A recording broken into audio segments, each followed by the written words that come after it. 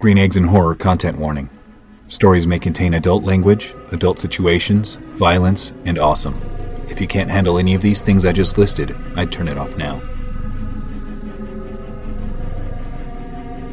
I'm Pete Nixon, and this is Green Eggs and Horror.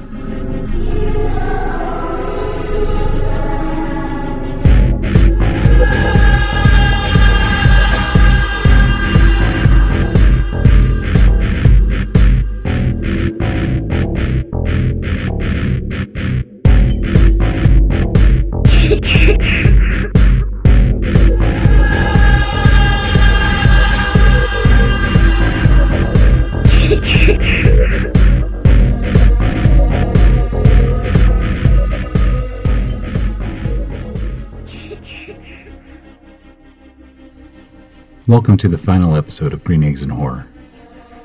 I'd like to thank Henry Gade.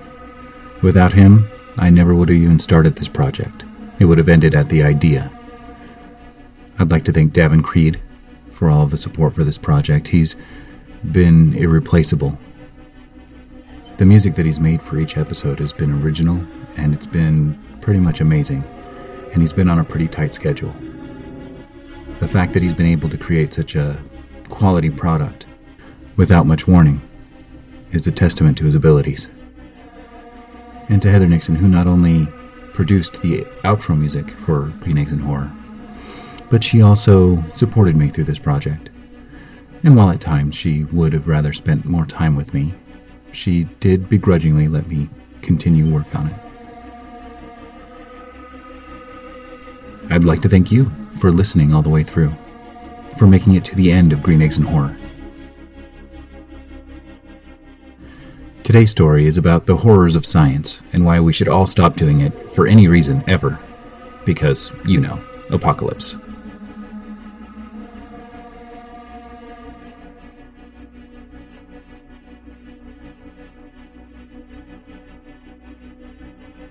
And now, our story. Try it. You'll like it.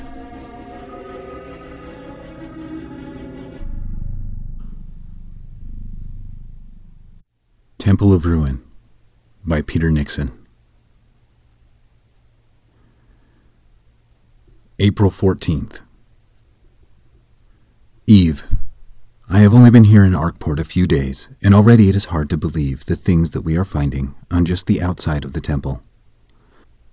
I can hardly believe that we had gone so long without coming upon this place or something like it. But this is an original find. Never before has a temple of this type been found anywhere on Earth. It sits below ground level, which may be why it was able to escape detection. Also, the Native Americans seem to think the area is haunted by some supernatural creatures, and have actually surrounded the area with their superstitious nonsense to try to keep the demons in. Perhaps if they had not been telling people that this area was cursed, someone would have chanced upon this ruin sooner. The primitives are incredibly superstitious, and are constantly talking about how the stars are showing them bad omens. Ridiculous, really, but we suffer it gently because they make such helpful guides and packmen. Even so, I do worry that they will see their own shadow one day and run off a cliff. I am glad that I get to be the one who leads the excavation. Perhaps it was just lucky happenstance that I was in the right place at the right time. But whatever the case, I am greatly impressed with the architecture of this place, and am lucky to be given this opportunity. The temple sits below ground, so it's barely visible from any perspective, and is surrounded by many seemingly symmetrically placed, smooth, hemispherical boulders, petrified trees with odd geometrical shapes engraved in them, and even stone walls. Though the walls are crumbling and the boulders have been worn by wind and weather, the temple has withstood all with barely any damage to its face. The temple has the most amazing markings, with such descriptive pictograms as have not been seen anywhere in any ancient temples. This is assuredly the most remarkable find of our century, and to think that it was in America all this time. Some of the geologists are claiming that the temple is somewhere around 15 to 20,000 years old. That predates the Neolithic Revolution. This find may possibly place my name alongside those of Plongeon and Laird, and even their names might not carry the weight of mine after this discovery. I do not mean to overstate this. In fact, I feel I may be as of yet understating the unimaginable impact this will have on archaeology and science in general. Entire timetables may have to be rewritten. This temple proves that man lived in the Americas several thousand years before previously thought. Also, they had a culture, a religion, and skill enough to build an enormous temple. Perhaps the most impressive feature we have yet discovered is marked just above the door that leads into the temple. It is an image of some sort of anthropomorphized feline creature, with the head and tail of a cat but the physical dimensions of a person. The drawing gives the natives some kind of fright, and when we ask them about it, they shake their heads and only say what sounds like Kuhat-Nat. I am eagerly looking forward to finally discovering the innermost secrets of the temple, because as of yet, we have been cataloging the outside and have just barely scratched the surface of this temple. I shall write again soon. With love, Samuel. May 2nd. Evelyn, I'm so sorry to hear about your mother's ailment. Let her know I am thinking of her and that I wish her a speedy recovery. I feel I must report to you that one of our top men, Herbert, was lost the day after I wrote you last. It was under some odd circumstances as well. He was found in the altar room and had seemingly cut himself on the edge of the raised table, which is made of a fine metal that is not corroded. He was supposed to be with one of our native guides, but the savage was not to be found since the accident. Herbert must have been a bit groggy and slipped on a mossy stone. I will be more careful. So please, do not worry. Let us move on to less depressing topics, lest this letter be filled with nothing but negative experiences that will only weigh your heart and trouble your mind. Yes, the nights here can be boring. So boring, in fact, that I have even taken up playing cards with some of the other archaeologists. Yet the nights give me some time to contemplate our future together. Though I am physically exhausted from the daily work, the nights are still filled with thoughts for you and what you may be doing. I am glad you miss me and that you have not already gone looking for another man's attention. Did I forget to explain the temple itself in my last letter? I am indeed sorry, my dear. I know that you wanted to know everything. My mind must have been filled with other thoughts. It is similar to the Aztec temples in Central America. It is pyramidal around the base, but at the top it deviates from Aztec design, and instead of a block on top of the pyramid, it has two isosceles triangles touching at their points. At the base of each triangle, there is an entrance to the temple, each going to a different room inside. We are finding the most amazing things. The artifacts left in this temple are indicative of an advanced religion similar to those found in Egypt. There are pots surrounding the altar, which was where Herbert had his unfortunate accident. We believe ritual sacrifice was practiced there. We cannot tell if they sacrificed people or animals or even just burnt food offerings, though Patrick, one of my student assistants, found what seemed to be blade marks carved into the rock at the top of the offering table. This may be an indication of live offerings or possibly religious ritual virgin sacrifice, but it could also be something else. The translation of the writings will help us understand this more. It seems that the pictograms show human sacrifice being made at an altar, though it is not yet conclusive. Unfortunately, we have had to withhold further investigation because when I led our first team toward the temple from our camp, we were immediately forced back because a storm had suddenly come upon us. We returned to camp to secure it against the storm and have been waiting it out for nearly 5 days now. I will write again when I have something more to report than merely a soggy, depressing tent. Samuel. May 25th. Eve, thank you for promptly replying to my letter. I miss you so. The longer I stay here, the more I wish I were there with you. This dig will likely keep us apart for longer than we had originally anticipated. We are being very careful and are taking every precaution. Due to the superstitious nature of our natives who are helping to run our camp and also Herbert's unfortunate accident. I must admit that there is something disturbing about this area. Sometimes in the dark there seem to be glowing eyes surrounding me. It sounds fantastic, I know, and it is entirely improbable, but I can see them in my tent sometimes. I wake and all I can see are these yellow eyes with pointed irises. They even seem to blink at me. I'm not sure if these are just manifestations of my frustration at the fact that I was stuck in a tent for nearly a week. Perhaps it is all the stories from the natives that are giving me waking nightmares. I sometimes think the translator fictionalizes stories simply to trouble the more credulous of our group. I had not thought myself among the more credulous people in this camp, but my subconscious is playing tricks on me. I am sure it is the translator that is to blame for these fanciful visions. While I have brought up nightmares, what was that cure for nightmares you told me your father showed you? I must not be getting very good sleep due to my dreams waking me up at all hours of the morning. I won't trouble you with details. The dreams seem so silly in the light of day. Everyone in camp seems to be on edge. Even Vilken, our strongest pack-man, who is from the Kitamacha tribe. Kitamacha translates to warrior in English. Yet this strong and silent man seems to be ready to leave here. Every day he gets more and more insistent that we leave. His normal, calm nature that we observed in every other circumstance, even the poor weather did nothing to dampen his spirits, is what makes his insistence on this thing so disquieting. He is not like the other savages. He was raised in a Catholic orphanage and does not even speak the language of his tribe. We have begun sending etchings of the writings in the temple to the ancient language professor at the University of Arkport and are due to hear back from him soon. The discovery of the temple is proceeding slowly, but given the general attitude of our group and the accident we suffered early on, it is to be expected. Always yours, Samuel.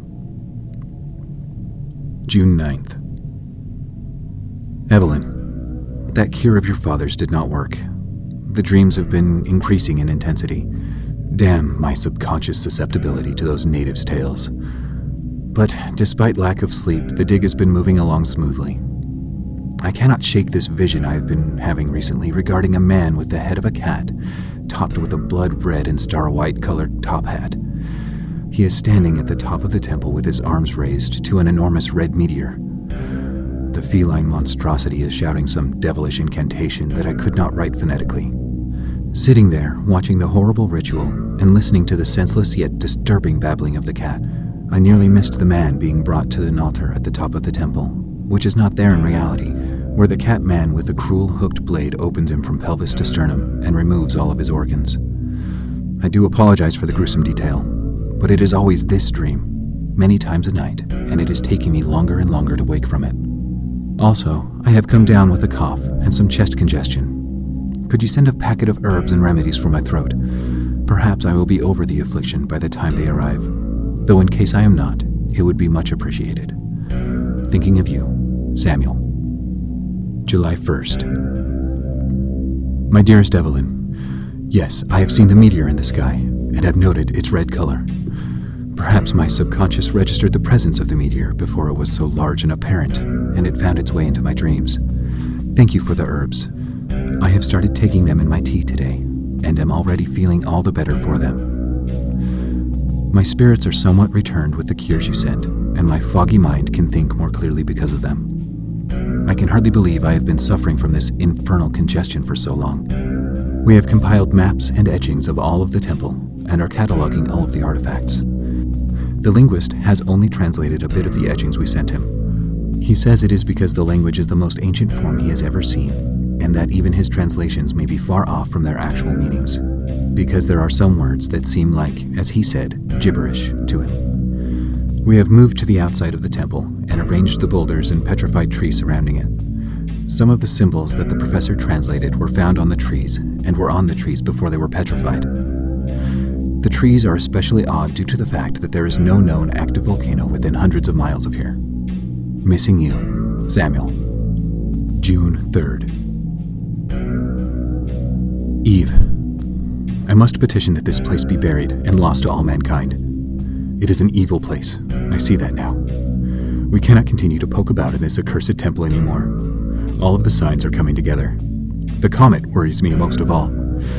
We have been recalled by the university, and the funding may be getting retracted due to one of my graduate students having another unfortunate accident. We are packing up and heading back, which is to my great relief because I do not know for how much longer I could have held on to my sanity in this accursed place. My head aches all the time now. My God, the incessant drumming in my head. The clumsy fool, he took a fall. The clumsy fool, he ruined it all. Oh, the fun he must have had while we were out. Oh, the fun with no one else about. I'm sure he danced for one, played his chick off with none, and played the tune for everyone. To yonder day in the glory of Cotton Knot, may his reign be long and bloody. June 24th. My dearest Evelyn, if that truly was my last letter, I have lost control of my faculties. I am losing entire hours of the day and night. I do not know where I had been or what I had been doing. I am writing you now because I may not get another chance. I am grieved by thoughts that once I believed fanciful waking dreams, yet now they seem to have been premonitions of the most horrific kind. I do not wish to worry you, Eve. I only wish that you know what has happened to me if I don't return. Because if I don't return, it is likely that no one will ever see me again in this life. Though the university is recalling our team, I must make sure that this evil is stopped. If half of the things I saw in my visions are true, I have no choice. Cotton Knot is re-entering this existence. The meteor is what he was waiting for. When it passes by, it will open a portal between our existences, and he will destroy our world. I know this sounds as though I am losing my mind. I am. But this is my rational mind writing this letter right now. I wish I had written all the things I dreamt about and sent them to you so you would not doubt that they were real. Alas, I cannot traverse time like the gods worshipped at this temple. I am a slave to chronology and the succession of moments and the causality of time. Upon writing this, I have received another of my visions, and the visage of the overlarge feline with a top hat upon his head standing on the border of what seemed to be an opening between worlds or dimensions has haunted me for nearly all the time I have been in this wretched camp. The cat studiously stands on the border betwixt dimensions and peers into the deepest parts of my soul. I can feel the scales of his mind deciding if I measure to his liking. The feeling is like that of being a cattle at auction, the eyes boring into my skin, trying to see exactly how much beast you are worth. It is the most horrible thing I have ever felt. The dreams come to me more now, ever more clearly as well, and I do not know the cause. Be they apparitions of my mind, translating my research into these arcane ruins, and the feline symbology they so prominently displayed in their pagan temples. That was what I thought at first, but no more. The comet is exactly in the constellation I remember from my haunted dream, and the exact color. You have read the accounts that no such comet was expected to pass by us, I assume. Also, there are no records of a red comet ever before in all of the histories I have read. So it is unlikely that I could have brought knowledge of the phenomena out of my subconscious. You know I do not have a fanciful nature, and do not conjure up such ridiculous ideas from nothing. I am a rational man of science, and will not be made afraid by supernaturalistic claims. Normally. Yet I am afraid, most deadly afraid, for I have seen yet another dream, a vision of the most horrible things a man can fathom. No, worse than a man can fathom. A 12-clawed demon rising out of the ocean and devouring cities. Two unnamed things so horrible and vicious with their silent rage that it drives men mad at the sight, which matters not because shortly after all are destroyed by the red-robed demons with blue flaming hair in unspeakable fashions and ways that even if I were to describe them to you with all the writer's talent in the world, I would fall short of bringing to the page the bloody, gruesome horror of the beasts. In my dreams, this comet has been in this constellation in the sky for only 3 nights, and upon the 3rd night there rises up a portal from the temple, wherein the demonic cat passes through from his otherworldly or other-dimensional prison and comes back to this temple. When he arrives, he finds that there are no worshippers waiting with expected gifts and offerings, which I assume would be bloody sacrifices given the markings on the temple. He then becomes enraged and calls forth all sorts of evil and destruction upon the land. The land is doomed come tonight. Nothing can stand against this awesome foe and his unspeakable horde of monstrous demons. The flicker of light that brings the portal to life is the sign I am looking for. The comet will begin to blink at regular intervals, and soon after, the portal at the head of the temple will open. There may be some mechanism or tool that opens the portal when gifted with the power from the blood comet. I must not let this portal open. It is for this reason I leave you this letter, to be sent out only if I do not return. My mind is weighed by the thing that I must do. It is a most evil thing. If you knew what I had to do, it would spoil your memory of me. Just know that I had to do it. And do not try to understand what it is that I did. Remember me for the man I was, the loving man who wanted to make you his wife. and live happily for the rest of our days together and have little Evelyns and Samuels running around our feet. I am sorry that it has come to this. If you read this, I have failed. Not in stopping the apocalypse, but in saving my own life in the effort. I write this with bitter sadness in my heart that we will never be married, as I had promised you we would. I regret that I will not hold you again, that your heart will weigh heavy with the thoughts of my demise. I am deeply sorry for any pain this may cause you, but do realize that I am doing this so that you will not come to realize the horrors I have seen. Please, Evelyn, petition that this dig be ended forever. I may be able to stop this mechanism from bringing Cotton Knot into this world, but there may be yet more horrors hidden in the vile place. Yours, forever in spirit, Samuel.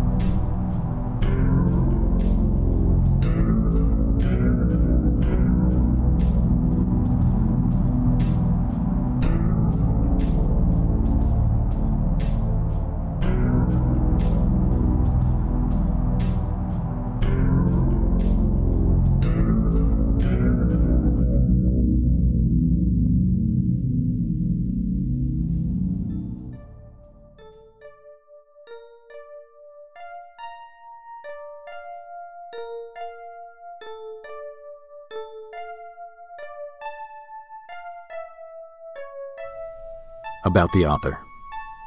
Pete. Me. I am a full-time mailman, full-time husband, full-time father, and part-time writer, editor, voice actor, IT guru, website designer, Mr. Fix-It, etc. The idea for Green Eggs and Horror came out of my twisted mind. You're welcome. Temple of Ruin was based on my love of H.P. Lovecraft and the found document type of story. Since writing letters is so antiquated in today's world of email, texting, and perpetual phone accessibility, I thought this story would be fun to do, in a nostalgic kind of way. Green Eggs and Horror is released under a Creative Commons 3.0 Attribution, Non-Commercial, No Derivatives U.S. license. That means you can give it away and share it however you like, but don't take credit for it or sell it.